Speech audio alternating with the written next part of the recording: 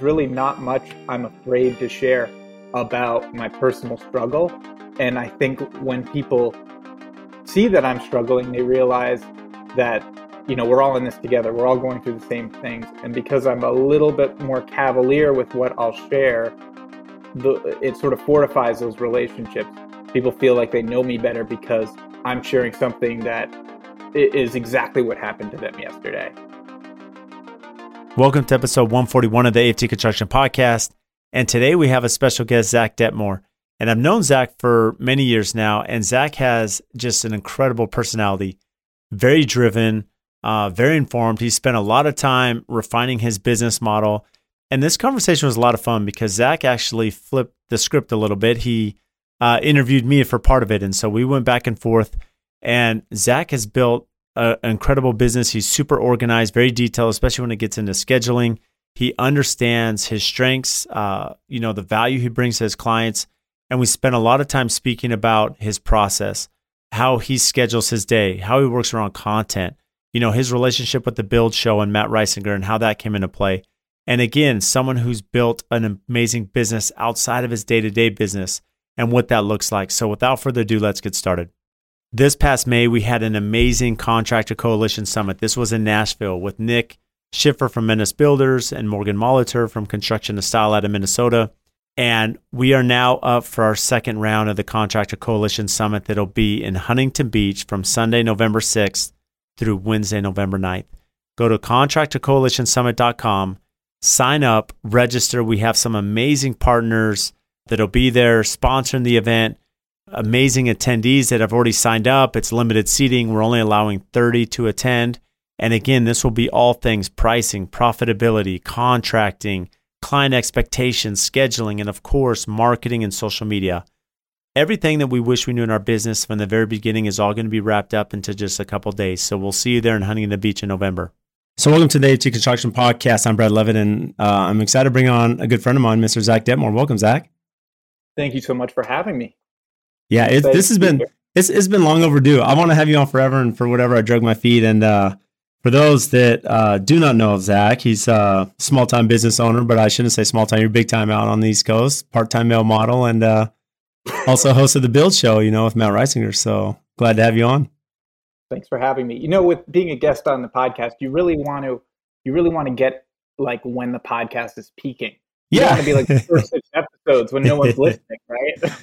Yeah, it's true. You want to be on at our highest point. Having Zach on, we're going to hit an even higher point. So that's good about it. Peak, it could only go down from here. Oh no, it'll go up. Zach, you have for any of you just a little plug. I know at the end you're going to kind of share your social media handles and information, but if you want to really enjoy any social media platform, tune into Zach. Like he has a ton of fun in his videos, great personality. And it's very addicting. I can watch your videos all day. So kudos there, Zach. So maybe we'll start with this. So, your company's grown a lot, which we'll get into a little bit about your growth and experience and everything. And, just for those listening, what is the duration typically of your projects? So here's a question for you that I'd like to ask. No one knows who I am. They don't care about the duration of my project. All right, I'll answer that. 2 to 8 months. So you share a lot on social media, right? Yeah. And one of the things that's so difficult is modulating what you're sharing, because everyone's going to look at Brad and say, he's got a secret sauce. It's not his work ethic. It's not that he's been grinding for years and building skills. It's his plumber is why his jobs come out well. It's that, project manager he's got. If I can get that project manager on my jobs, everything will be clean sailing. So how do you sort of modulate when you want to keep your cards close to your chest, but also to get that good content, you want to put out helpful tips about how you run your business and who's in your business? Zach, that's a really good question. It's interesting. I was just speaking with Nick and Morgan about this. We had that summit, right? And one of the questions was like, well, why, a lot of us, they asked me specifically, said, Brad, like your superintendents and PMs have social media handles, which is kind of unique. And they're posting, especially as Paul Lundgren, who works for me. I mean, he's He's super active on the platform, and there aren't you worried about like people DMing him last night? So they're like, I mean, you got to have people poaching like your people. Like this happened to us. People have poached our people and taken them. Yep.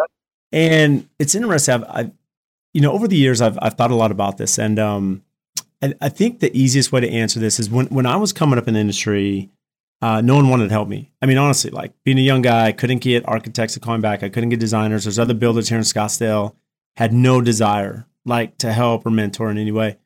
And so I found that, through the social media platforms that we have, like now, Zach, like you and I built a friendship, even though we're not together, we're on opposite coastlines essentially, but we met at these build shows. We've been friends online. And it's through those connections where I've like gained a lot of insight and information and changed my businesses. What I found is that the reality is like for you, Zach, like anyone that wants to build, they're not you. Like they don't have your personality, they don't have your drive, and you kind of alluded to this, like they don't have your experience. I mean, I've listened to your experience on Modern Craftsman. I mean, you've been grinding since high school. You've been doing this for a long time, and people may look at Zach and say, okay, well, he's this overnight success, but no, I mean, you've been doing this for like 20 years, a long time. And it's the same thing here that I feel enough confidence in like my brand, my culture, my company culture, that I know that I take really good care of my people. I know that we have a great friendship. I know that there's a lot of things that I do to challenge them, but then I'm also supportive in a lot of ways. And so really, I'm not worried about them leaving because I've worked for other companies and I know, I don't want to say how good they have it, but we're fortunate to have what we have. And so I'm not as worried of them being poached. And more than anything, when it comes to sharing information or business practices, in construction, the more people that are running their business right and communicating and setting systems and understand how to price, we just did this summit. I had 7 of my competitive builders come out and I taught them everything, right, that I'm doing. Wow. And to me, it's, rising tide raises all ships. I knew you had a couple locals there, but that's pretty impressive that you had people write, several out of your market there was only 30 people there? Yeah, there's only 30, and with 7 of them were from Phoenix, so brutal. Yeah. And I'm competing against them essentially, but I'm like, but here's at the end of the day, when I talk about like pool plan scheduling, I'm doing that. So like, why not teach everyone through YouTube, my channels, so that they can pool plan? Because if they're scheduling effectively and we're using the same trades, well, now, it's going to be better overlap for me and more availability. And hopefully we could clean up the chaos. I mean, the reality is construction market is chaos. And so if as a builder group, this isn't about to collude, it's not to like control pricing in a market. It's really how do we create level expectations and playing fields for our customer base too? Because a lot of them don't know. And if none of us are communicating that well, it just makes it really difficult for everybody. I love that you say that, because I've sort of come around to that mentality that a rising tide raises all ships. I think that's what you're getting at. And it takes a while to sort of bring people around to that mindset that AFT is charging this price, Zach Detmore is charging this price for a renovation, and here's why this is a justifiable price, because you're paying your people a living wage and you're managing the jobs and avoiding that chaos and offering this customer service. And it's a mentality to not be in competition, but to sort of better the whole industry. But there are people who are new that are, it takes experience to sort of get that mentality, because especially now with, at least in my market, there are a lot of people starting businesses because it's very easy to go out and sell a couple $100,000 renovation because there's not enough labor force, right? So the experienced people have long lead times, and it's tough to push that mentality on someone starting their business. Hey, don't sell that for $100,000. Here's why I would sell it for $250, and you should go out and get the proper insurance right now. You should do this properly so you're sustainable if the market, if we have issues long term. But you're right. I love it. Well, I love what you're saying. Well, hold on, Zach. I mean, this is what's interesting. I mean, you touched on this a little bit, is that, you talked about the education side. One of my issues as a contractor, at least this has been the case for many years, people are like, oh, you're just in construction, right? I mean, we've kind of had this mentality, maybe low end of the totem pole as far as, careers, and people are realizing, I was just a guest on another podcast, and there's a guy, he goes, blue is the new white. And essentially that, blue collar's become the new white collar because there's a lot of opportunity in the blue collar industry, right? And Elon Musk talks about this, that there's a ton of opportunity in blue collar, and people are realizing that. And maybe social media has kind of helped us a little bit, Zach, where you can showcase some of the fun things you're doing. And it's a really hard business, and it's really hard. It's very complex, right? And people don't realize how complex our business is. And where I'm getting at with education is that I did a post about, the net zero house we're doing. And I don't want to say a troll, but someone had commented, and they're like, hey, you could save a ton of money. Just like, don't hire a contractor, just run it yourself, right?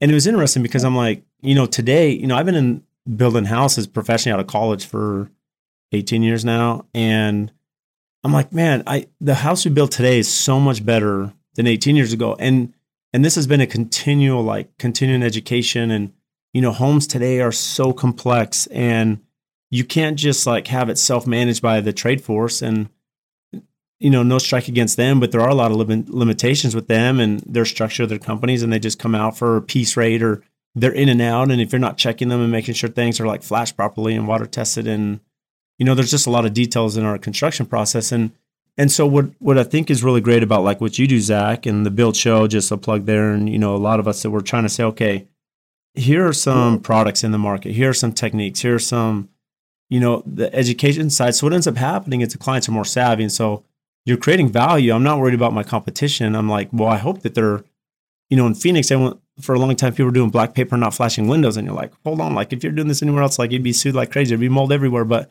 you get away with it because it's dry here to some extent. But why not show how we're doing this? You know what I mean? No flashing on windows, pretty standard here.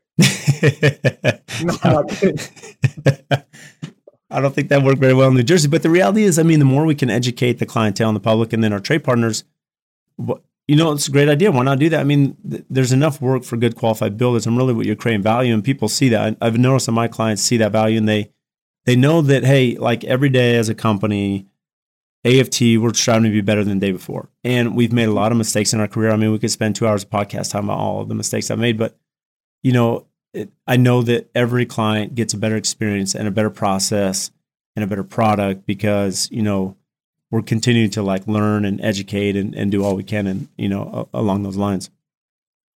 To sort of wrap that up, it sort of sounds like, just, am I saying this correctly? Sort of the reason you're okay sharing trade secrets to some degree is because you want to show your clients and your competition what you're doing today, but Brad's probably thinking 2 months, 2 years down the road, this system you're sharing today is already in the process of being improved.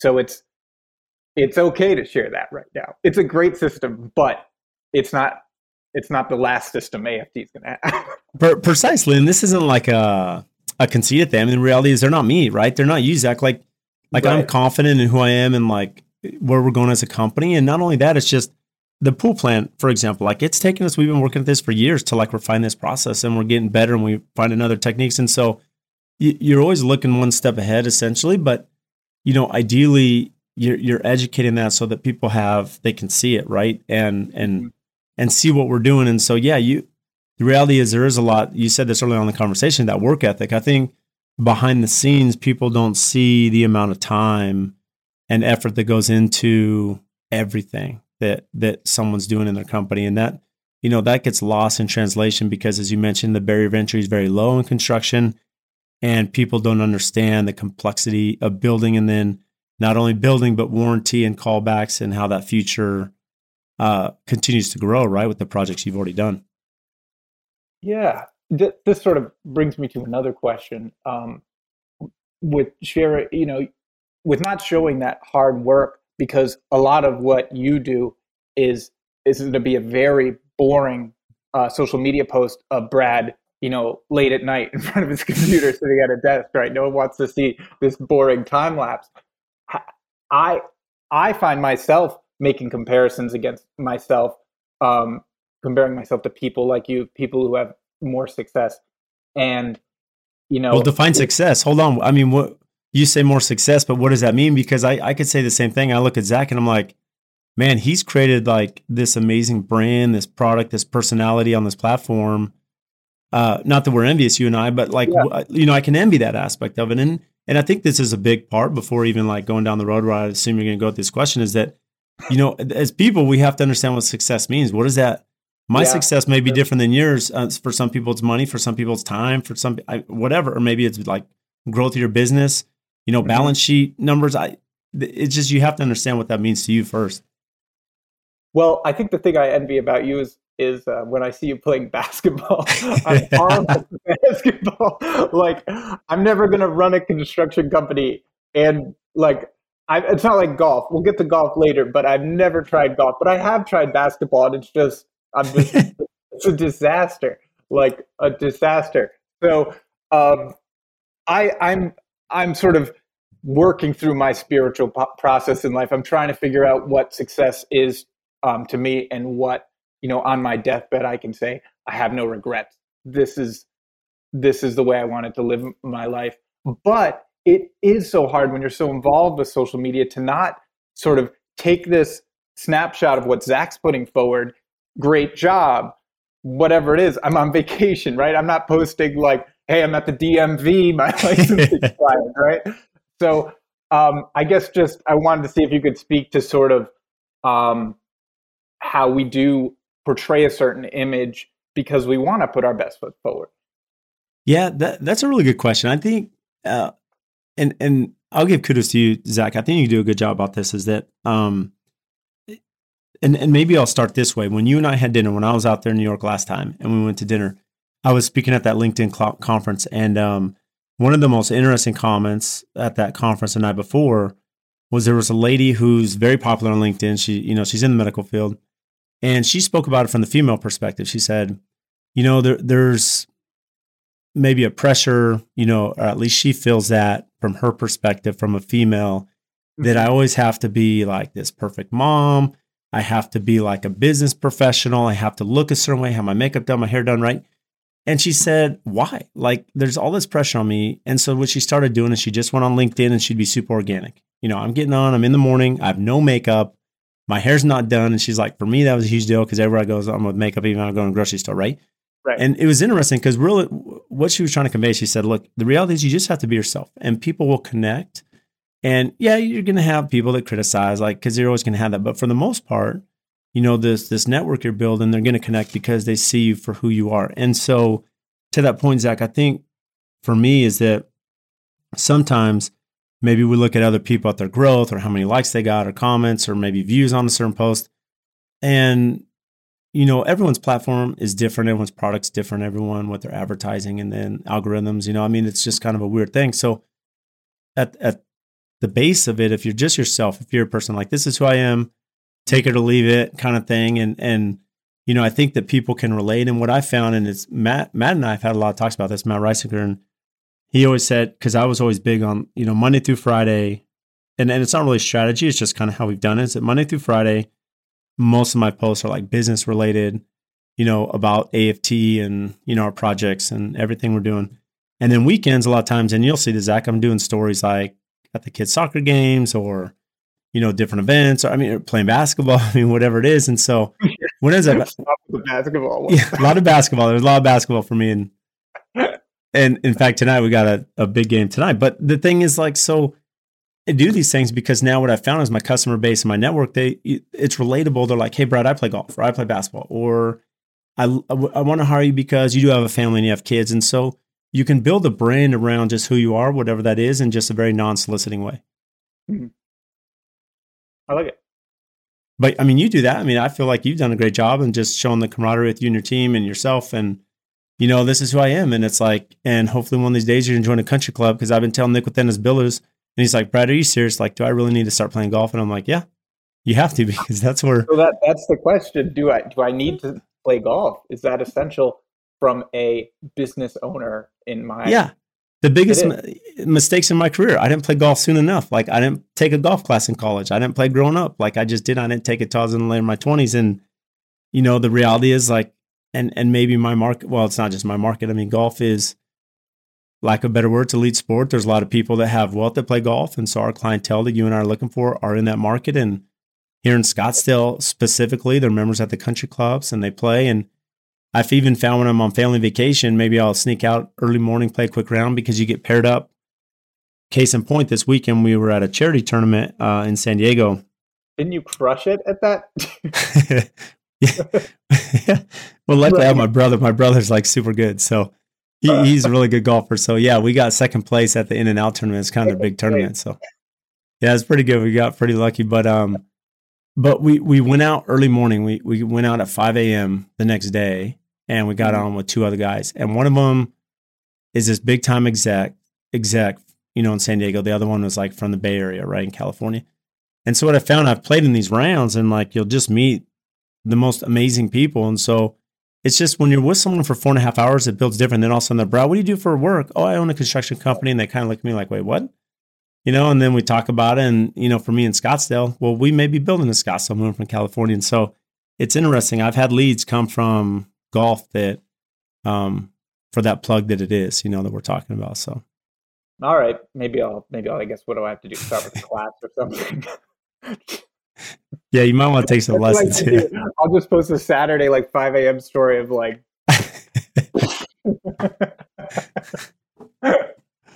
Well, call up Nick, man. You and Nick need to call up. Go get some lessons together. You can meet halfway. Meet in Connecticut. Yeah.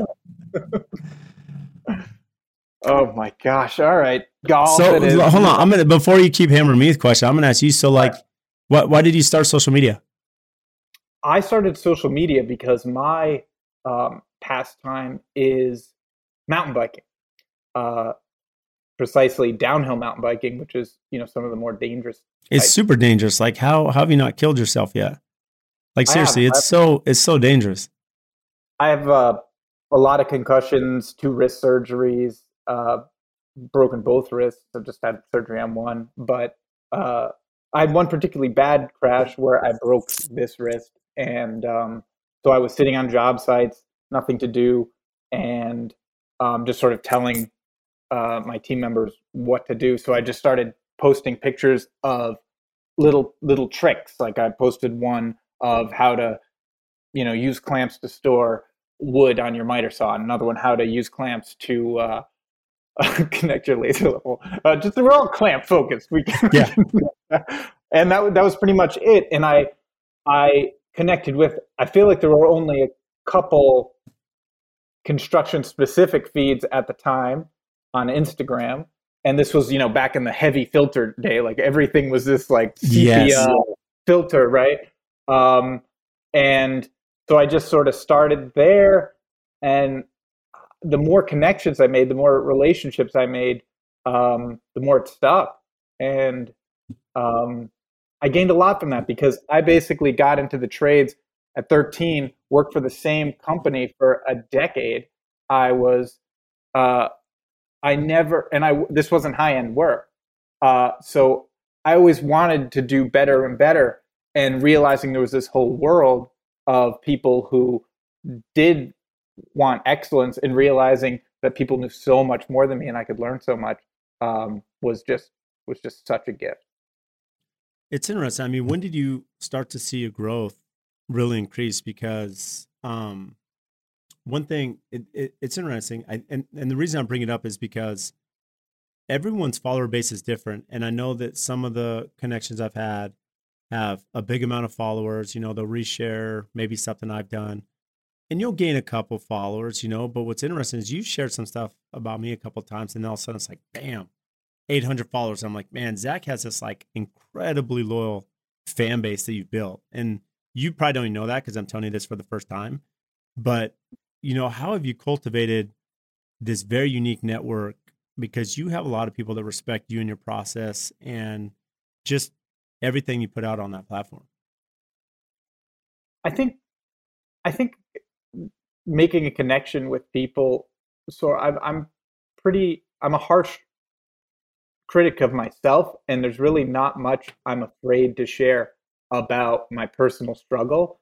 And I think when people see that I'm struggling, they realize that, we're all in this together. We're all going through the same things. And because I'm a little bit more cavalier with what I'll share, it sort of fortifies those relationships. People feel like they know me better because I'm sharing something that is exactly what happened to them yesterday. Like the other day, I shared a video of I dropped a gallon of paint on a several $1 million house's driveway. And I was just like a gangster. I picked up the gallon of paint like this. Like, you have pretty large hands in basketball. You'd probably be fine, but like, who picks up a gallon of paint like that? Yeah. So I picked it up and then I went, poof, and I was like, and then this is when I showed up to the job. So it's like, circle driveway, manicured lawn. And I just like rang the doorbell. I was like, just letting you know. So that, I think, people see that and they're like, okay, I can trust this guy because he's not afraid to show his failures or his successes. And I think that builds trust. I love that. And you've found a way to be extremely creative. I know you had a post that's probably one of the most viral posts I've ever seen. You had like the cut edge of 2x4s, and you had one from a remodel you did, historic district, probably 100 years old, and then a new one, and you're showing the difference in grains and stuff. And I swear I saw that post on like 1,000 different feeds. I mean, everyone reshared that. It's everywhere. It's amusing now. Like, there's a couple deck magazines. It's in their brochures. I live in a county called Bergen County, and they actually have it in their textbook for training firefighters because old growth wood burns slower than new growth wood, and how far reaching that picture is just insane. And I've said, hey, you use that picture, and it's mine, and they'll say, no, this isn't yours. I got it off Getty Images. I said, well, that's my garage in the background. Yeah. Like, I've got 16 others. Yeah. But yeah, I don't know. I think that's the other thing I learned about social media is you have no idea what's going to work sometimes. I love that you said that because, I mean, the thing is, so many times we try to be, and there's, we should, how do I say this? I mean, we should be targeted essentially in how we're broadcasting our message and like content to a certain extent. But then sometimes, like you said, I mean, you have some things that'll go viral, and I've had them where you're like, I never thought that would have done anything. Like the creativity side, what made you think, hey, this is really interesting. I'm doing this remodel. I bought some new 2x4s here. Let's put them next to each other. I mean, just something that simple, the effect that it's had just in your branding. I don't know. I think it fascinates me. At the end of the day, construction fascinates me. How the houses go together. The fact that we're chopping trees down in the forest and milling them somewhere else, and then shipping them to a lumber yard, and then framing a house out of them, and then someone else is doing ICF, and someone else is doing it out of hemp, and someone else is just the whole rammed process earth, whatever. Yeah, it's fascinating to me, and I never really get over that. And it's so rewarding when you geek out about something very specific and you get a huge response. People who are also interested in that, like who could have thought that you would post something, a kitchen you've done, and I'm like zooming in, like, oh yeah, look at that quartz. Yeah, I've used that quartz, and oh yeah, I like. Is that a roll fixture? Oh, very, like I'm picking it apart. I'm looking at it, like, oh, look at all the pieces here. But it's fascinating. It's how is this assembled? From a young age, I always just took all my toys apart. My mom used to call me a demolition crew because I would just dissect everything, and that's how I learned. So the reason I can build a house is because I've taken them apart. Well, it's interesting because, I mean, to your point there, it's just, you said you're fascinated, which is a key word there in what you do, which I know is what creates your energy and passion for the industry and your business. But, for those that are far watching, even if we've, for most people, they're not in construction, or maybe they've dabbled in it at some point. Maybe they worked on a frame crew or the summer, like people tell us, and then, they get into their career. But the thing is, like, they don't know your business, right, Zach? They don't know my business. And so when you show behind the scenes something that's very mundane or par for the course, like where you're doing this historic remodel or these little tips and tricks, is that I've had people say, well, Brad, my job's not interesting. You're building these like amazing houses, so people love this beautiful kitchen and this huge like multi-slider, but I don't do that. I'm like, what are you talking about? I'm like, first off, I didn't start there. Let's be realistic. I'm doing this little bathroom, powder bath, just trying to like make ends meet. But I always tell them, like, you or like Kyle, who I had on with our buildings, I'm like, Kyle does barns. Like he's own, but he's so creative in like showing you the process of how he builds these things. And it's like people just don't understand what goes into the business. So as you just show these little things that are mundane or simple to you and I, people are fascinated by it because they don't know what they don't know. And then goes back to earlier in the conversation, the education side, that it's very complex to build a house, and the more information you put out there, the more our customer base can gain from that. Yeah, there's so many people. For every bum there's a seat. So as much as I bet there's a mid '80s Ram truck that has a bigger social media following than you and I put together, right? And it's just so some 18-year-old posting his truck, and he's killing us. So it's so true. That's well said. So Build Show, where did that come into play? Like, how did you connect with Matt and become part of that? I think, like you, I just met Matt at trade shows, and I had I've always referred to his YouTube channel over my building career, and respected his work. And then when the opportunity arose, they reached out to me. The only criteria I had was, hey, are you going to give me any feedback at all about my creativity? Because, like, I'm a little unbridled, I would say, right? Yeah. So, and they were like, no, do what you want to do. So I was in. And there are certain people in this industry that I think are a force for good, you being one of them and Matt being another. And I'm always down to collaborate with people who share my values.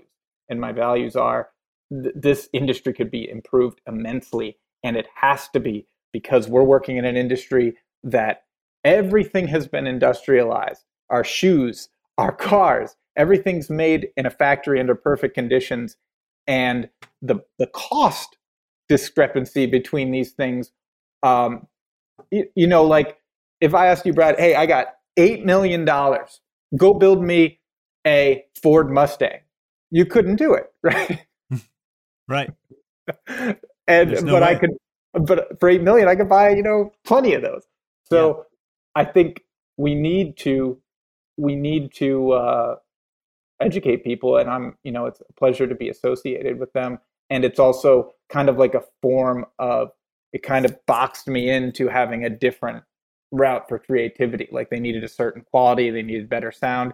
And I was like, all right, I guess this will sort of elevate my whole social media game if I have to put a little bit more work in. And it's been a gift, just because now my wife and I will have like a content meeting. We'll script these things, write them out. And now, instead of me just sort of jumping in front of a camera and being like, okay, I'm going to give you all this information off the top of my head, we've sort of picked out the salient points, and we're putting better content forward. For those of you that have listened to the podcast, you know how big of a fan we are of Build-A-Trend, and that we have used this software for the last 4 years. And many of the guests that we brought on the podcast are also Build-A-Trend users. And in this day and age, with as busy as all of us are in construction, as complicated as it is with escalation pricing, lead times, tracking, organization, all of us need a good project management software to help simplify and organize our business. And there are a couple features that we love a ton about Build-A-Trend. And one is the owner portal. The other is the daily logs. And these are features that we use daily, right? Half of my clients are out of state. And as an owner, it is so imperative how we communicate with our clients, with our team, with our customers. And through Build-A-Trend, this allows us that quick connection. They can check at any time. We can communicate with them. We're up to date. This has actually helped us win jobs, win projects because of that organization, especially at pre-construction. And Build-A-Trend also offers a ton of service on the back end, training and understanding and workshops, to help us use our software effectively. They also have the podcast, The Building Code. To learn more, head to buildatrend.com/AFT to get a 60-day money-back guarantee on your Build-A-Trend account. That's 60 days to make sure you love this product with no pressure, and I know you will. This episode is brought to you by Pella Windows. When it comes to building homes at AFT, almost every project has Pella Windows. And they've been just an incredible partner of ours. And locally, Sammy and Adam, they are not only amazing business partners behind us, but they are super close friends. And I speak on the podcast all the time about the importance of relationships, right? Relationships with our customers, with our vendors, with our suppliers, because at the end of the day, I'm only as good as those that help our brand and assist us in our projects to take it from the ground up all the way to completion. And if we didn't have partners such as Pella, there's no way we'd be who we are today. Over the years, we've built this amazing relationship. When we call them or email them, they respond. They're quick. Their company culture, their integrity, their honesty, they are always there to do what's right for us and the customer. They can do anything from small replacement projects to large custom homes and even multi-million-dollar commercial projects. And also, when you think about their product line, they can do ultra contemporary, historical preservation, and large traditional projects. So for anyone, any scale, any size, they're the ones to call. They're here local. They have an amazing Instagram. Make sure and give them a follow to see what they're doing. So if you need windows and doors, give Sammy and Adam a call. We stand behind Pella. We love what they do, their culture, their brand, and especially their quality.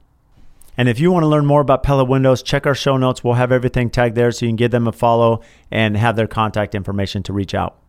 It's interesting. So, without getting into specifics of your agreement, I mean, what you mentioned that it's up to your game, preparation and video content and just being more knowledgeable about the topics you're discussing. But, from a content creation side, what does that require of your time? The investment side. Are you doing a video a week, one a month? I mean, because where I'm getting at is that all of us have to multitask. All of us have to understand how to properly plan and manage our schedules, projects, whatever it may be. And some of us are better than others at handling all the responsibilities in your life. And like you've just now added more buckets, right, that you're trying to hold. How do you manage just the time and just the value and what's required of that? I'll pull up my schedule and I can tell you exactly how I do it. So how do you schedule? What do you use for your scheduling? I just use like an Excel sheet. But that's great. And do you plan like week ahead, month ahead? I mean, how do you do? And before you tell me, I'm just curious what goes to your mind as you're building your schedule. Obviously it's loose because I still am, doing every single part of my business. But basically, if you want to focus on the social media workflow, I'm going to do TikTok and Instagram around, after lunch every day. So one of those is going out. And you're actually recording and posting or just posting? I'm just posting at that point. And then what I've been doing typically is batch recording. So it'll be, I'll do somewhere between 2 and 40 at a time. And then trickle those out over YouTube Shorts and TikTok. And so you're recording 2 to 40 like video clips? Yeah. And then you'll batch them out. The 40 would be like a 15-second thing, right? Yeah. So who's editing it? I am. And I'll typically edit them as they're getting posted because there's such fast moving times, things can get outdated pretty quickly. Mm-hmm. And then are you, for editing, are you typically using like maybe iMovie, or are you going through the app, or it just depends on what the content is? If it's under a minute, it's in the app, and then YouTube is iMovie. Yeah. And so basically I'll do that every day. Or if I don't get it done, then it'll be sort of in the driveway before I walk into my house at 5:30ish. Yeah. And then we do like a content meeting Thursday night, my wife and I. So that's what we'll talk about, build videos, and we'll shoot typically 2 to 4 in the evening after my kids go to bed. So that'll be like an 8 to 10 situation. And you can typically tell like which ones like I'm the build. Yeah, the first one's really strong, and then it sort of wears off. So I'm trying to clear out space to do it in Friday, but basically, and then YouTube, I'll typically shoot 2 months worth in a day if I can. So I'm a couple months out. So that's just sort of, well, like I'm going to wait till I have a job site that's ready and I'll shoot that all, but I have enough content sort of first out. How many YouTube videos are you trying to put out a week? One. Okay.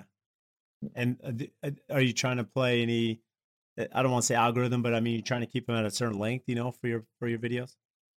Not really. I'm not really going after much growth because the topic I've chosen for my YouTube channel is just organization. And it's, these videos are dry and boring as can be. So what are you talking about? Hold on. So when you talked about OCD, for any of you that haven't followed Zach, I mean, you have the most OCD van I've ever seen. It's like everything's organized. It's perfect in their place. You've shown yourself at your house, like washing your van. You have, even now you have like, why am I forgetting the name? Like as you're scanning it. So like as you're running out of parts, like it's a already QR code system. Yeah. Like QR codes for like all the product in your van. Like it's unbelievable, the level of detail. So yeah, I mean, you use the term OCD, and what a lot of people don't know is that it's ADHD. Yeah. So it's incredibly difficult for me to work efficiently when things aren't where they're supposed to be, right? But I'm wired to not put things back. Like, if there's a garbage can next to me for the seltzer can, I'm just going to leave it out on the desk. I've got all sorts of stuff in front of me. I've got like a wrapper. This was clean when I sat down here, right? Yeah. So like people without ADHD, not all of them, right? But they typically are like my wife would put things back in their place, even if they weren't labeled. I won't. So I have to build these structures around every part of my life to make me function at a high level, because it's very easy for me to like spiral to a place of no productivity. So I put this social media presence forward of being very organized, and I am organized, but not because I'm organized by nature. I don't know if that makes sense. It does. Well, I mean, but what's amazing is, Zach, you've like mentally, we all, throughout the years, especially I'm sure if you run a business and now, like you understand what motivates you, understand what's not success, but how you organize your day and your schedule and everything around you. And so for you understand, hey, if everything has a label, then it knows where to go. Otherwise it's complete chaos. And so understand that structure will now you build around it. Exactly. And I see a lot of contractors struggle with this because I hear this belly aching, like, why don't, my employees would never keep a van that clean. My employees would never put things where they want. And I just say, like, well, of course they're not, because you have this where things go in your head. I spent 10 years being a helper, and it was chaos, and my employer knew exactly where things were, but I couldn't put things back where he thought they were. There was no system for them to fall into. And so I think that's so commonly overlooked, and it's something I'm so passionate about, because when people figure out that, if I want to build a successful business, I need to develop systems. Once they figure that out, all of a sudden there's a lot more profitability and success in putting those systems into running for example, I'm sort of diverging here, but say I run a company that self-performs like I have. So we do painting and we do carpentry. We do the whole bit on a high-end remodel. When people like me realize that, they say, wait a minute, I should just become a project manager because I'm hemorrhaging money teaching this painter how to tile a floor. They're going to be incredibly inefficient at it. I'm just going to put these systems in becoming a very successful project management company or management firm. So what I'm passionate about is, hey, we're going to systemize the mundane. We're going to show you this is how you put a tile down correctly right the first time, because I love the work itself more than the business. And I'm sort of realizing at this point in my life, like, hey, you should probably hire someone who's as excited about building the business as you are about like these tile spaces. Well, that's what makes you that successful CEO, is understanding, again, your strength and like always hiring and speaking about hiring, you always hire someone that's better than you at a certain task. And I can't remember where it was, but someone was just saying, they said, they had heard someone teaching and they said, if somebody can be as 60% as competent as you at a certain task, that should be delegated.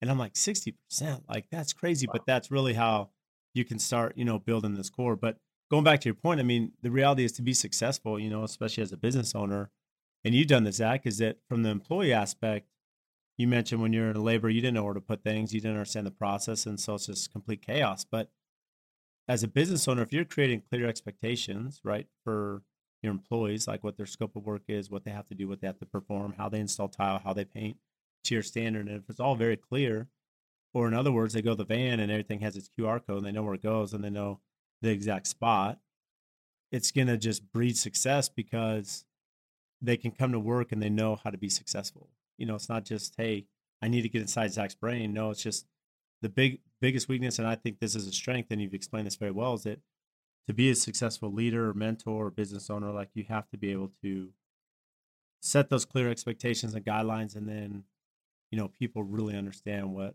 they should be doing. Yeah, I think you're right. And you had a guest on who had said it nicely, who said, taking those speed bumps out of a process. I think they said something like that, right? And that was such a great way of thinking about it. Like an employee can figure it out, but if you can take those obstacles out of their way, they will figure it out quicker and more efficiently. So how involved is your wife now in the business? She is certainly more involved than ever before. We sort of, when we had children about 2.5 years ago, she left her job because we were like, oh, we'll just take it easy for the next, see how many kids we're gonna have. See how take it easy. How many are you gonna have? 14? I think I'm going for 2. We're done. We're done. But she is probably 25% of taking about that amount of work off my plate on the pre-construction, and then handling, like, she's pretty much all Buildertrend. So everything that happens in Buildertrend, I could pretty much delete the app. So I'm handling field ops and she's handling everything. And that's basically because our kids are young, they're at home with her, so she's able to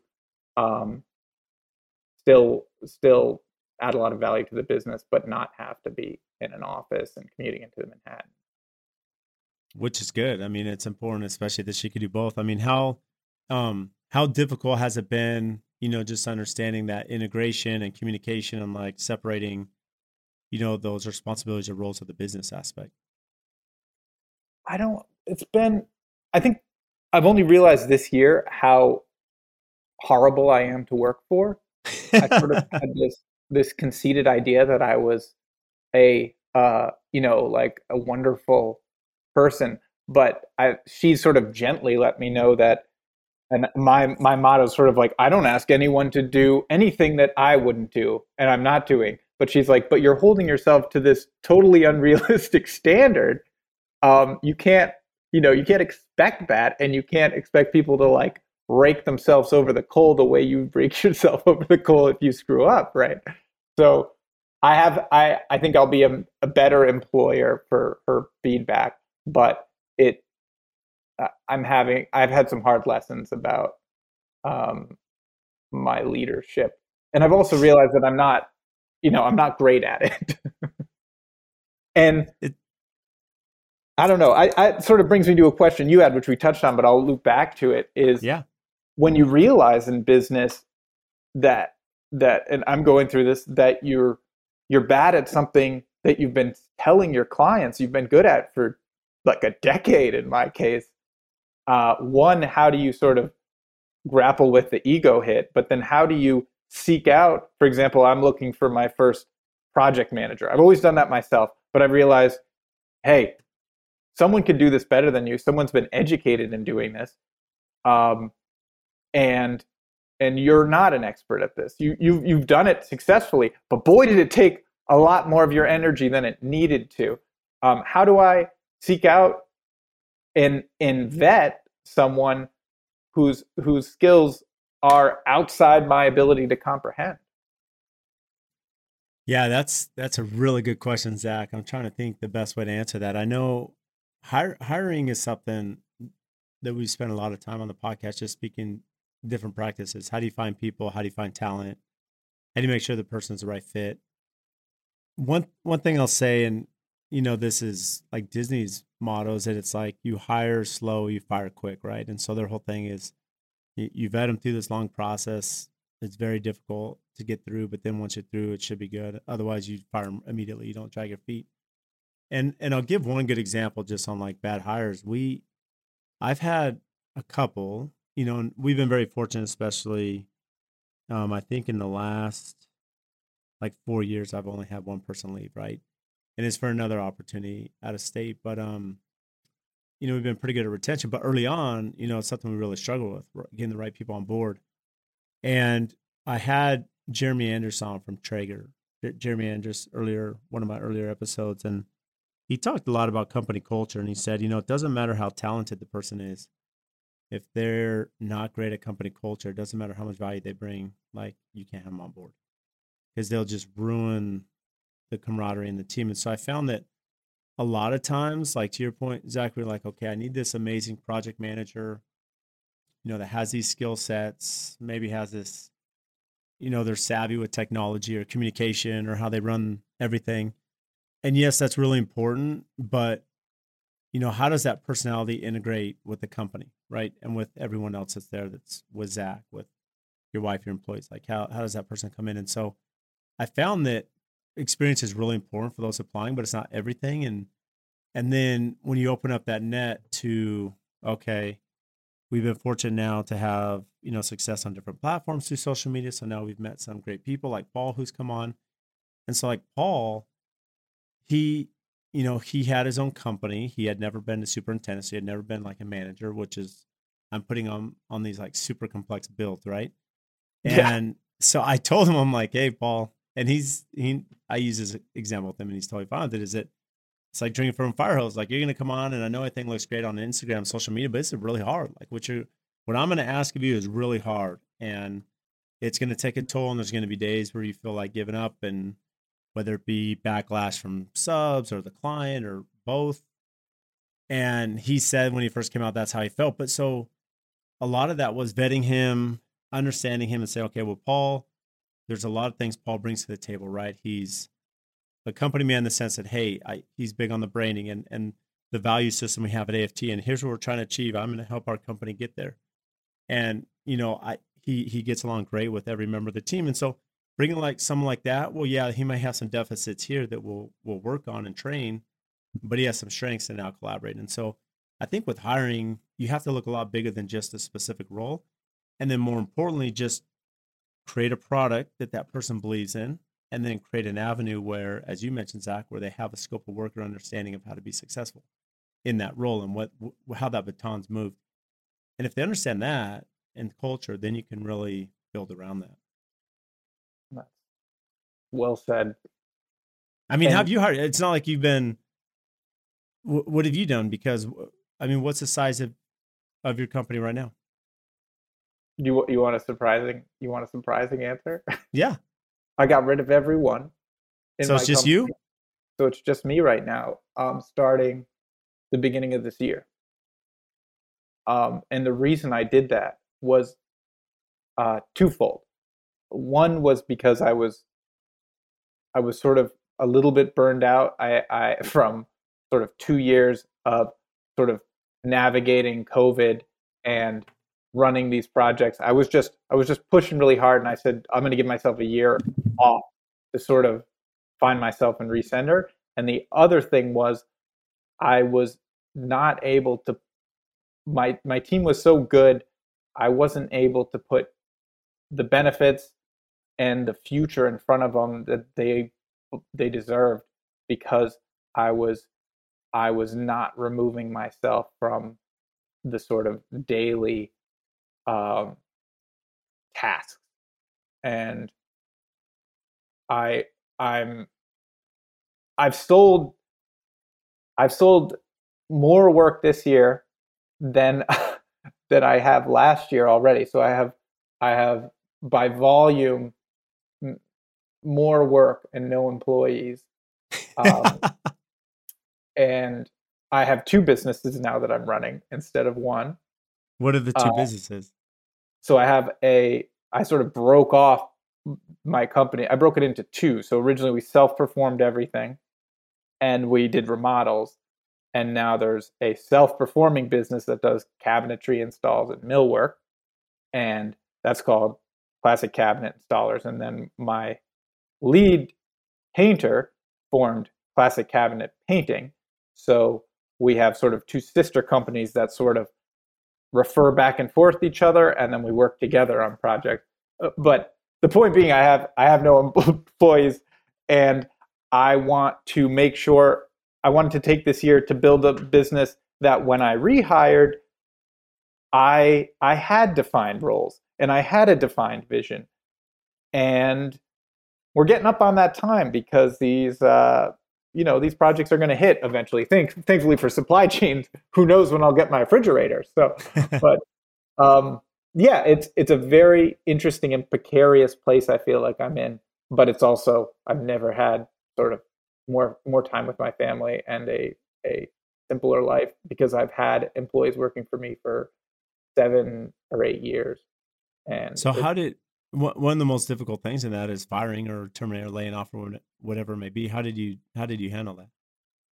So what I did was basically I told everyone, I will help you start a business and I can give you enough work to probably keep you busy all the time. Or, I'd be happy to refer you to work for someone. But by the calendar year, I can't have anyone working for me.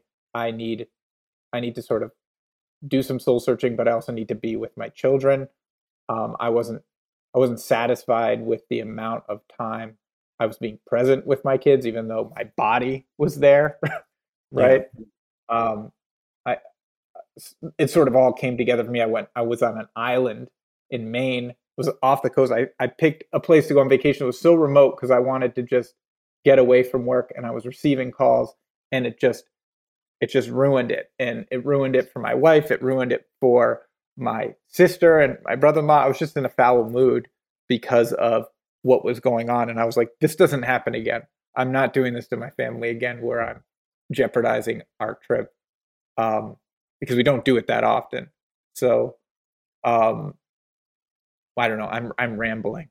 No, you're not, because I think what you're speaking about, like, I can relate to, and I think everyone listening can relate to, is that, and let's just be real for a minute, because this is probably something I've never shared on air. Is that we all deal with that. I mean, for me, I've tried to make as much time as possible. I've realized with my my oldest daughter's graduating high school right now, right? She next week on Tuesday, and they grow up fast and they're off their own. She's off on her own. She's leaving the house, and what's interesting is a couple of years ago, we go to Disneyland, with the kids, we're there, and I was dealing with an issue with one of my clients, and it made that trip like so miserable. In fact, I've been in Disneyland since then. And when I'm at this specific location at Disneyland, I get this anxiety, because I remember these phone calls I had with the client. Traumatic stress there.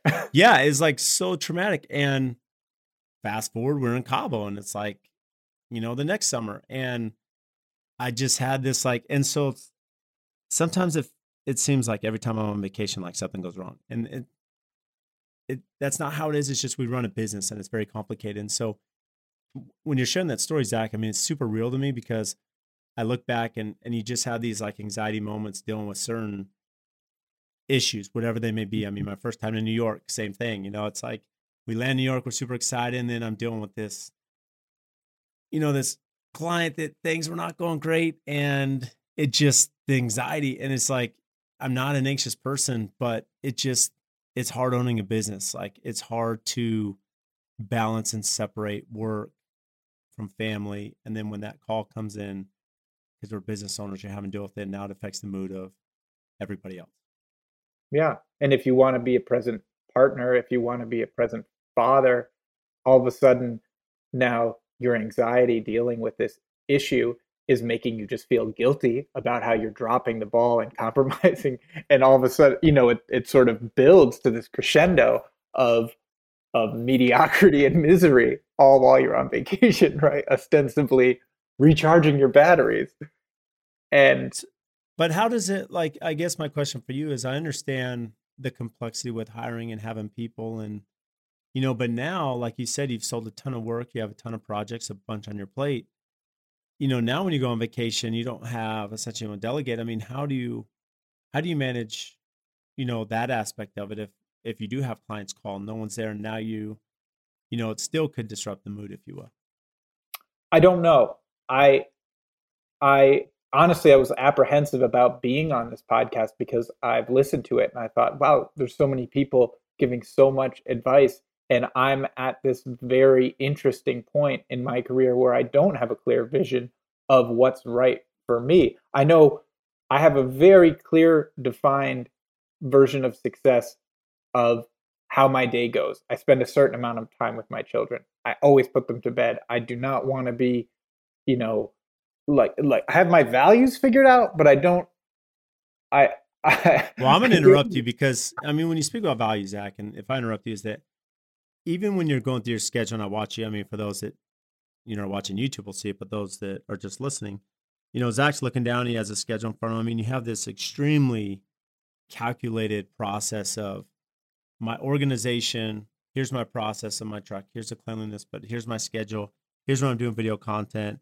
Here's how we have a time with my wife on game plan. So that is value because most people aren't doing that to some level, whether it's Excel or whatever they're using to organize their week. Now, it doesn't mean, look, I think it's simple to sit here and say, hey, through AFT, I have everything figured out. And I don't. We have 16 employees, but every day is very complicated. And every day we're putting out fires. And, you're trying to not just put out fires, but you're also saying, well, how can I prevent this fire from happening next time? And so this is a continual process for you and I to figure out our niche and our business strategy and our life plan. What's the next 5 years look like? But the thing is, there's a lot of value you do, Zach, that you bring to the table that you offer.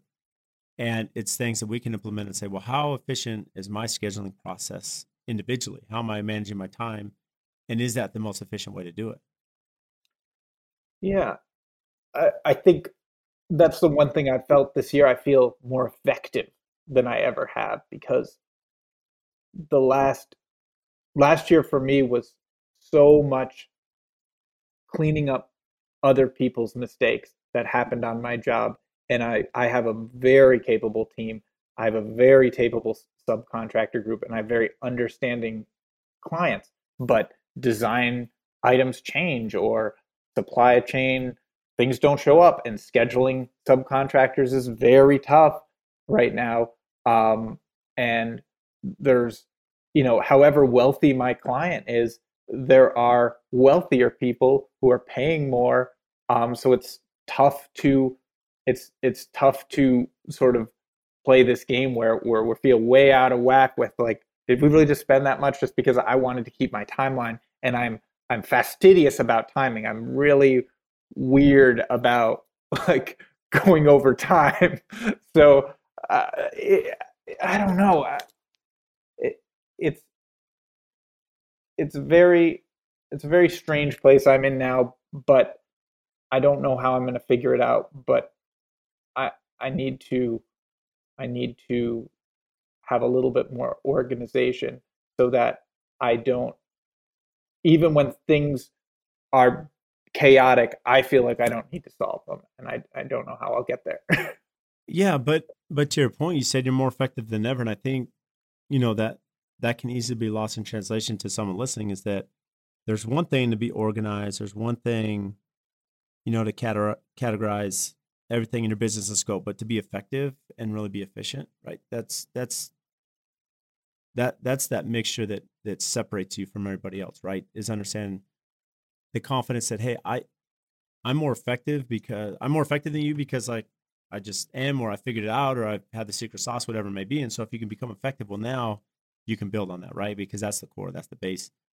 So for you, Zach, I mean, just to explain, I mean, what is the scope of work on projects? Especially being a one-man band now that you're doing the business development and marketing and video content and estimating, and you're out there in the field. I mean, how much are you self-performing now? How much are you subcontracting? I mean, how has that model changed? So now we're effectively full sub on the construction projects, but I will subcontract to my other business. So I'll hire myself basically to do parts of the project that I feel are more efficient or better done by us. But the Detmore Home Improvements, that was lump sum. I've always been fixed cost is gone. I'm either charging a project management fee or I'm going to be cost plus. The reason I haven't switched to cost plus yet is because, and I'm sure you know this too, there's a big learning curve there, and there's a lot of financial tracking, and I don't have the time right now or the experience to really nail that. So I've sort of transitioned to more of a project management fee, and that has served me well. And it's surprising that it served me well in the fact that having a little bit of disconnection from these very expensive materials really makes me feel a little bit more objective when I'm saying, well, do you see the value in this $50,000 fireplace? When it was lump sum, I always felt like the clients were like, you're telling me it's $50,000? What does it really cost that? And I'm like, it's $50,000. I don't know what to tell you. So there's something very freeing about that I didn't expect. But the scope of work, I'll be managing it. My plan is to bring someone to handle the project itself so I can sort of deal with crises or complexities, and really get stuck into the details that I enjoy with a tool belt.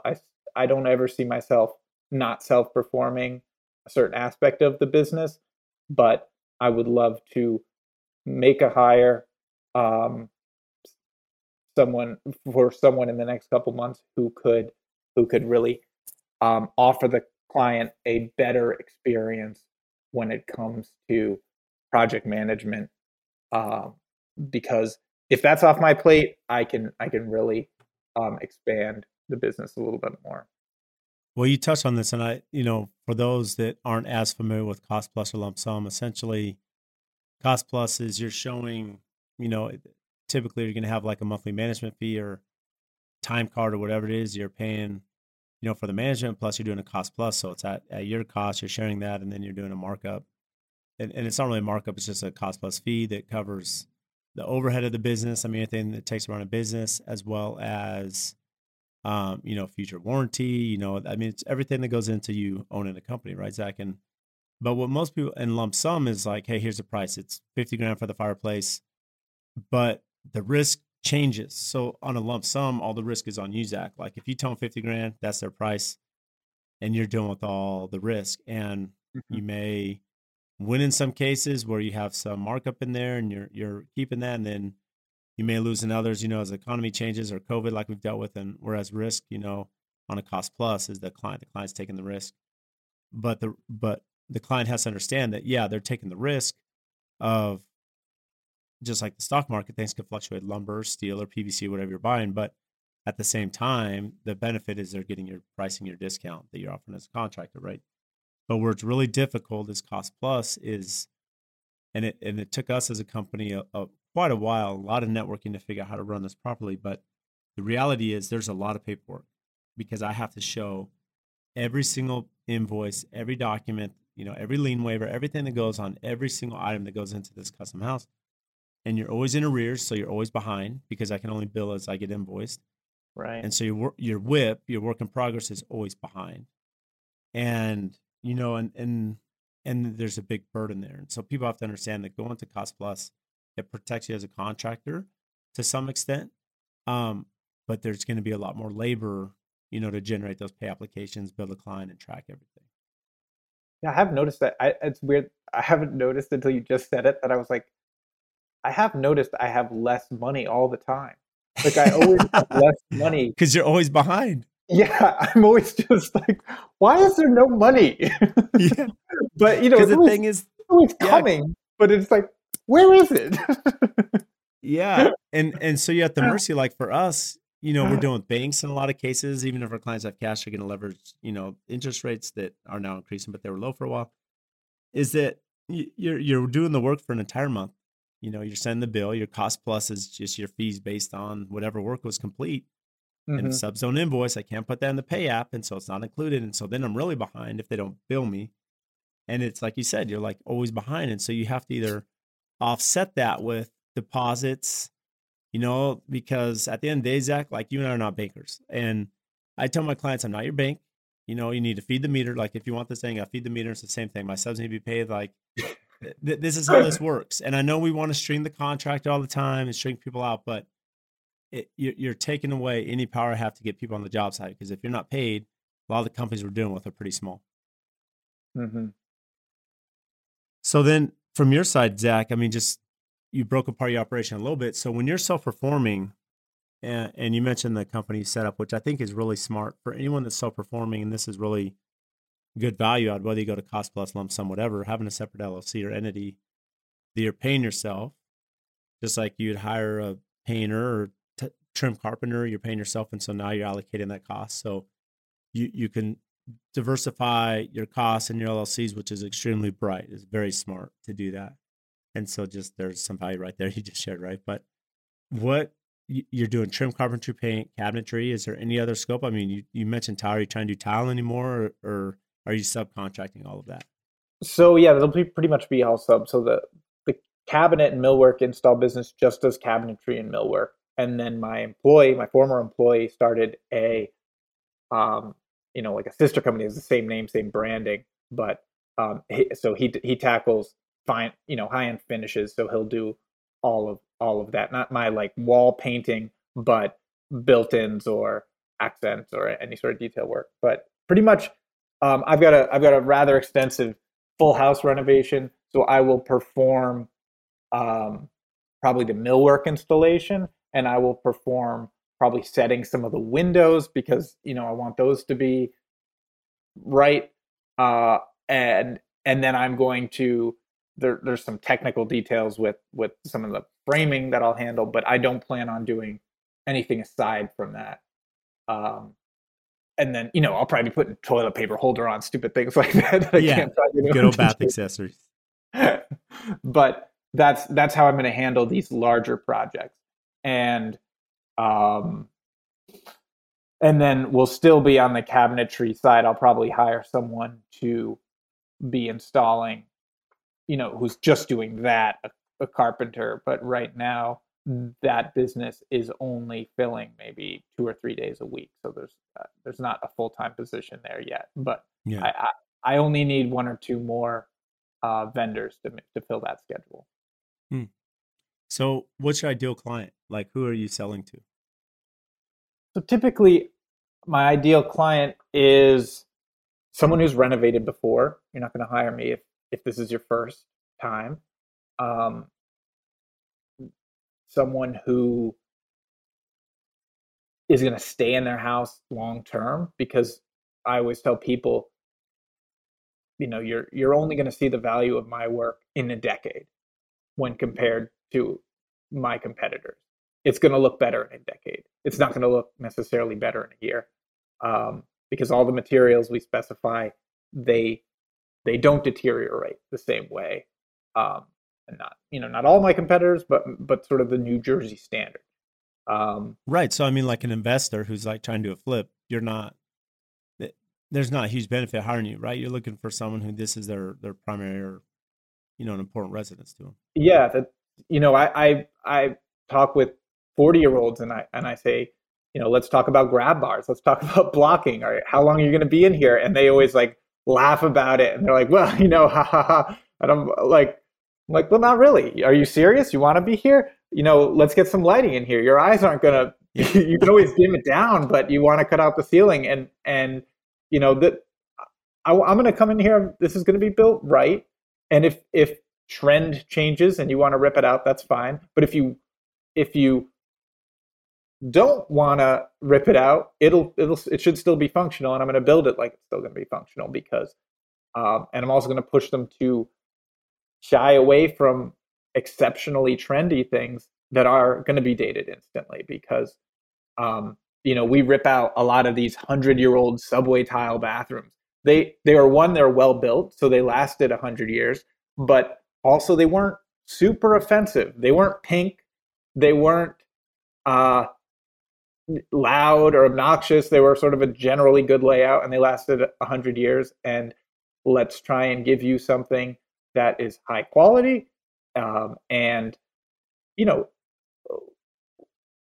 architecturally significant enough. Bring in designers who are not copying what's sort of trendy, but gifted at what they do, and building something that's different enough that it's going to stand the test of time. Amazing. So anyway, people are going to be there for a while. That's it, and they have enough money to see that investment, see that they're going to save money in maintenance, and Well, you've done a good job, not just explaining that here, but really setting that precedence. I mean, I'm always curious to watch other profiles to see how they convey that value or, the quality and detail. And you've done a great job how you showcase just the level of detail that you go into in all of your projects. And you work in much more complex renovations than I do, at the year of homes that you're in. So what do you do for fun? I mean, are you still mountain biking?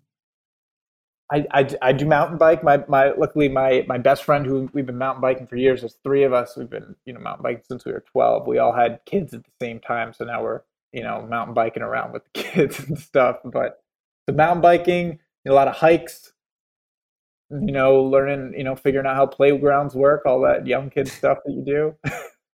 But pretty much anything outdoors. That's my jam.